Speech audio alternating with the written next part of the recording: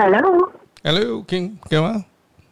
Hi, Kevin. Yeah, give me a second. I'll just get the levels. Maybe just start talking just a sentence. Hello, hello, hello. Sure. Hello. Okay, sounds good. I was listening to your Podcast. interview with Fortune, and it's so interesting. Yeah, that's what everybody says. Like, you must know that actually Singaporeans don't listen to podcasts at all in our industry. Yeah, it's very interesting, and it does help that I know the both of you, though. Yeah. It really helps because I want to hear what you think and how you think, and I also want to hear what Fortune thinks.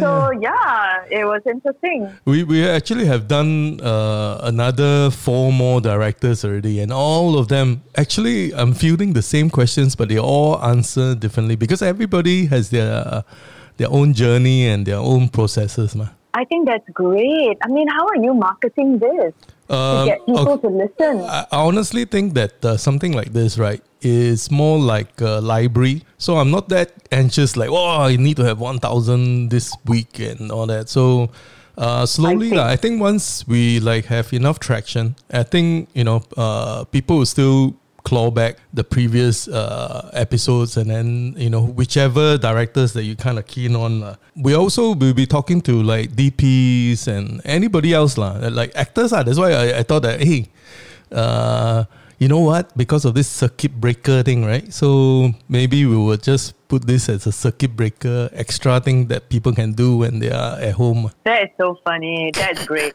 The other thing I really like about it is that it's very Singaporean. Yep. It's very identifiable because I think not enough people talk about the Singapore industry. Not just within Singapore, but like today, some of the questions that you're going to ask me is also giving an outside-in, view about the Singapore industry. Yep. And I think that the film students, in Ngee-Ann, they should listen to it, I hope so, because the main thing about this is why I wanted it to be as narrow as like directors, because actually we don't talk that much. We almost see each other directors like a competition. So even for us to start talking, I thought it's a nice resource already.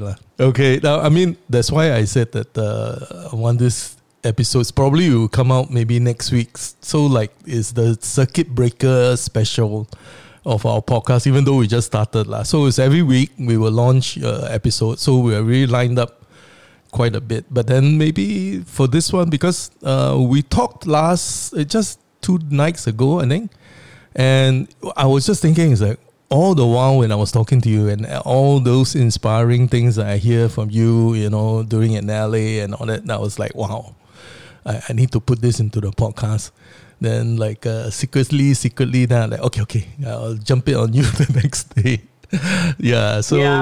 I thought it was interesting. But okay, let's hear where you are now and why are you back, because the last I was talking to you were in Vancouver. Yeah. So I am back here in Singapore because most, if not all, of the film and television productions that were going on in LA, and I dare say in many, many parts of the world, were stopped because of the coronavirus, and it was an effort to try to flatten the curve. So I was actually in Vancouver, very, very happily filming for the pilot of CW's reboot, of an old series. I think it was in the 1980s, and it was called Kung Fu. Wow. And you are probably old enough to that's right. know about Kung Fu. So the CW is doing a reboot. It was wonderful. So so I'm back here in Singapore because it was temporarily halted. And then they flew us all back to wherever we were stationed at that time, LA. And then after a little while, I was monitoring how things were going on. And I thought, this is actually a very good time for me to come back to Singapore to wait things out. Because I also really, really miss my daughter and my mom. So I thought, okay, I think I'll just come back now. And that was before Yeah. everything was shut down, right? Yeah.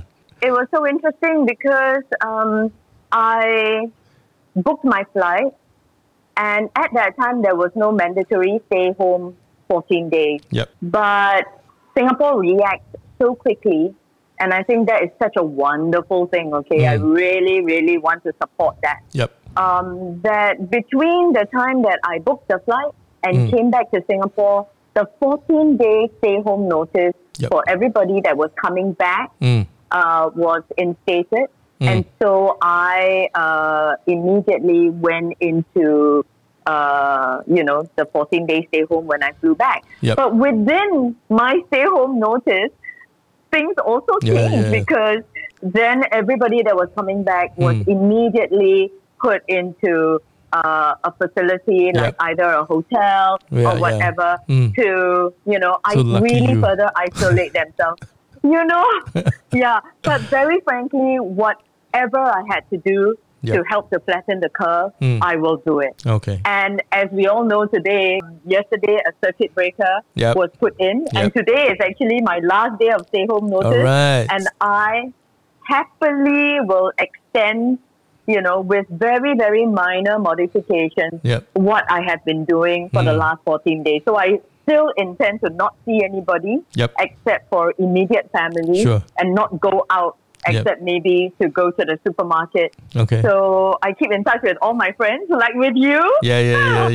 So you're not going to so you're not going to go crazy for the next 2 days, huh? No, I'm not at all. I actually am a real homebody, so I'm very happy to stay at home. A nice home, nice home. That is, I'm so thankful for that. My heart really goes out to people who either don't get along with their family members or have a home that is less than ideal to stay in. I can only urge that now is the time to try to bridge whatever bad relationships you have at home, because you're going to be stuck with each other. The first thing you ask is, hey, this is about directing, then ask me about what. But actually, you also have directed before. But of course, I'm actually talking to you mostly as an actor. But we can talk a bit about your maybe the directing for Ray and maybe some tips on that. But this segment is like actor talks back, right? So and from the other point of view, because even for our normal podcast, we do talk a lot about working with actors, right? Yeah. So for this segment is basically like from the actor looking at directors, right? Give us some perspective. So, but just to start everything is that how and when did you start acting? So I actually started dabbling in acting in my university days. And this is like, 34 years ago. Okay. And I stumbled onto it accidentally because, the American system, you are allowed to take electives, which basically means you can take any sort of, course that you want just to fill up the number of credits that you need to graduate. And I took acting 101 and I just fell in love with it. Okay. So I am not one of those sort of people that have been acting ever since I was a kid or anything like that. I actually stumbled into it in a serious way when I was in university as a young adult. And then when I came back home to Singapore, imagine, there was no English language drama. There was nothing like that, There was just variety show on television, you know. So I, like any respectable young adult, got a full-time job. But I loved acting so much that I got in touch with my cousin, who happens to be Ivan Heng from Wild Rice, the famous Ivan Heng from the famous Wild Rice. Okay. And he was already doing a lot of theatre in the university. Yep. And he said to me, hey, are you interested in acting for this small play that I'm going to do in the university in the lecture theatre? And I said, oh, yes, please, let's do it. Yep. And that's how I started. And the play was called The Waiting Room. Until today, I really want to, restage it. It was a wonderful story. We had a wonderful experience, and that began my whole acting journey. And so I had a full-time job, and from that theatre experience onwards, basically, I really shared my life with my job, my family, and friends, and theatre. Yes. Yeah, and that's how it all began, Okay. But can we know what was the job you were doing, your day job, before you jump into acting full time? So I had a major day job, and I was working for, at first, FJ Benjamin. Wow. So, they're famous. I mean, they basically hold a lot of the brand names that today, like, Guess, still, and, still very much. Okay. So I worked in the marketing department for them, and I had the most wonderful time. I am one of those sort of people who are very lucky, whether or not it is my character or whether or not I'm just lucky. I've always enjoyed practically every single part-time or full-time job that I've ever had. Okay. So my first full-time job was with FG Benjamin. I loved every second of it. Okay. And then after 2 years, I was kind of poached by CK Tang Limited, and I actually stayed there for the next 8 years doing, public affairs and marketing services and public relations. And I loved it too. And so many of my friendships and so many of the skills that I learned actually in both of these full-time jobs have really helped me in my life as an artist. I can see it. No wonder you have some marketing savvy, even when you organize festivals and things like that. It really helps, But then all through the full-time job, Singapore was really starting to blossom in terms of local theatre. So I would just work like hell, in the daytime. And then the minute, work ended, I would rush to, at that time I was doing a lot of work with both William Teo and Theatre Works. The late, great William Teo, he has passed away. Okay. And then I did a lot of work with Theatre Works. And it was just full-time job, and then theatre production after theatre production after theatre production. And I would say that my family and my friends actually for many, many years hardly ever saw me. So thank goodness they still love me. But I couldn't help it because I was in love, I was in love with the theatre, and I was I was having a very good career. So To be honest, even till now, I think a lot of people, a lot of directors, have to have a day job, like a teacher or whatever, and then in their spare time, then they actually go into directing, their job or their project. So this duality is unfortunately still quite inherent with creatives in Singapore. I actually don't think that it is an unfortunate thing. I mean, now having spent so much time in LA in the last, 1.5 years, I would say that everybody, even so much more than Singapore, they fully juggle their lives with a full-time job or a part-time job, as well as their passion in something else, simply because the market is so much bigger. The pond is so much bigger. The number of talent is so much bigger. The other thing also is that many of the, let's say just in the film and television business, right? Many of the very talented people that I know, the actors, the writers, the directors. I mean, unlike here in Singapore, where many of us have a family buffer. Many of the people there have actually moved from their own small town. That's right. And they've got no family finances to help them, no maid to help them, no family home to run back to, and no money in their pocket. And, they fly to New York or they fly to LA and they scrimp and save and they work so hard. In whatever job, and they pay their own rent, they buy their own food, they do their own laundry, they do everything by themselves, and they still go for auditions and And, when they get a job, they just have to, an acting job or a writing job, they have to juggle everything until some sort of a way to do it in a more full-time way. That way, right, that you're hustling so hard, don't you think that the stakes are higher? So I see it even the last time when I took acting classes in New York. The stakes are higher. So you're not talking about people who are like, maybe I'll try this and then never mind, I'll go back to insurance or like, doing something else. So maybe that's the difference between, the stakes in terms of carving out a career there. I couldn't agree with you more.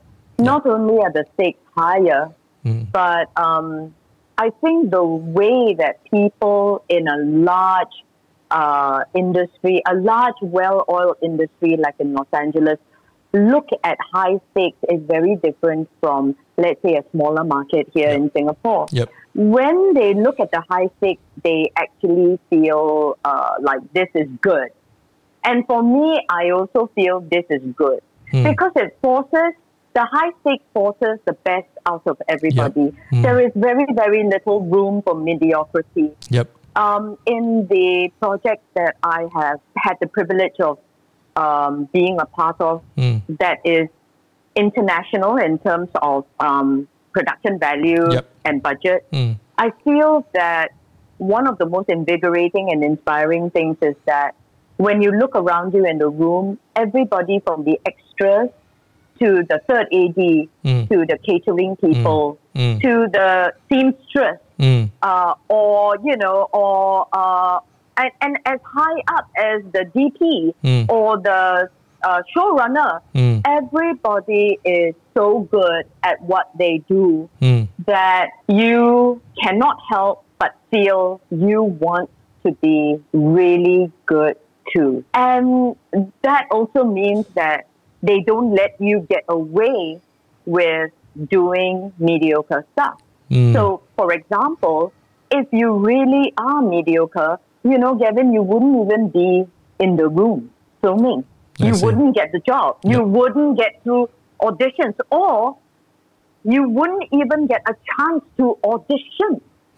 So that is how different, the stakes are. You wouldn't even get a manager. If you were not good, there would be nobody wanting to represent you. Why would they waste their time when all they have to do is just look at the next person next to you, and the chances of the next person next to you being better than you is very, very high. Yeah. So that changes everybody's expectations and standards. Yep. And I think that is a wonderful thing, Because even, you'll be pushed to give in your A game every day, every time you're on set, or even before you go on set. Yeah, I really feel that is exactly what it is, Kevin. You've hit the nail on the head. Yep. The definition of A game in a very big market like Los Angeles or Hollywood is also defined in a much wider way. As you can see from just, watching Netflix or watching Hulu or Amazon Prime, any of the streaming platforms, as well as, let's say, your free-to-air, your ABC, your CBS, you can see so many different genres. From whether or not you're doing a slapstick, sort of show, like Ballers, or whether or not you're doing a game type of thing like Twitch, whether you're hosting a talk show, whether or not you're doing a podcast like what we're doing now, or whether or not you're doing a really high-end Roma, the A game has to be brought to every single budget and every single genre because the market is big enough to support so many different genres, so many different budgets that, no matter what budget, no matter what genre you are in, you have to bring your A game. Okay, we will have a whole section to talk about your journey to Hollywood. Let's go back to maybe something to talk about directing. That like you have done theatre, obviously, lots of TV with Singapore and even now overseas and films. How do you think directing differs for each discipline? Like, for instance, as an actor, when you are actor for theatre, is it different when you approach to the directors, and for TV and then for film? Maybe we can just start with like theatre. Yep. Or it's the same? I wouldn't say it's the same. Yep. And before I even attempt to answer such a large question, I want to say that only from my own personal point of view, yes, and my own process and my own style. Yep. Because the first thing I want to say is that it is different for every single actor. Yep. Okay? The other thing I want to say is that it is different for every single project. Even if you work with the same director for a different project, yep, to me, how I work with that director, it's still going to be different. Okay. So those are kind of like the qualifiers, that I want to put into place before I even attempt to answer this question. Is there any difference working with directors from these three different, media platforms? I would say that the first thing that comes to mind is actually not about difference, but it is about similarities. And I think that one of the main similarities about working with any director from any genre, whether or not it's television, theatre or film, is a kind of authenticity. Okay. That's interesting. Yep. And the journey towards that authenticity with regards to how you are going to step into the character is something that is a mystery to me. Okay. Until today, I don't have a tried and tested way to make my performance good. Okay. I sometimes come up with performances that I feel happy about and that other people seem to like. I sometimes come up with performances that fall short of my own expectations. And a lot of times, I have to admit, Gavin, that as an actor, working with all these directors, I can't really dissect step by step what worked or what didn't work. Okay? But I don't say that in a negative way, because I guess I'm actually one of those sort of people that one of the best things that I enjoy about acting is the mystery of it. Where do these emotions come from? Yep. Nothing is real. I step into a costume. I step onto a set. That's true. I'm working with this particular person. That's right. Whether or not, this person is a director or this person is an actor. It's somehow, sometimes it just clicks in a way that just makes you fly. Yep. And, and that is just the best feeling in the world. I tend to work very well with directors whom I have no problem understanding. And again, this has nothing to do with how good your English is. This has nothing to do with friendship. This has nothing to do with how much I like you. Okay, that's important. Sometimes, whether or not you're a theatre director, a stage director, or film director, this director is able to explain an idea or a thought or an emotion that just clicks inside my head. It seems like, there's no stopping your career.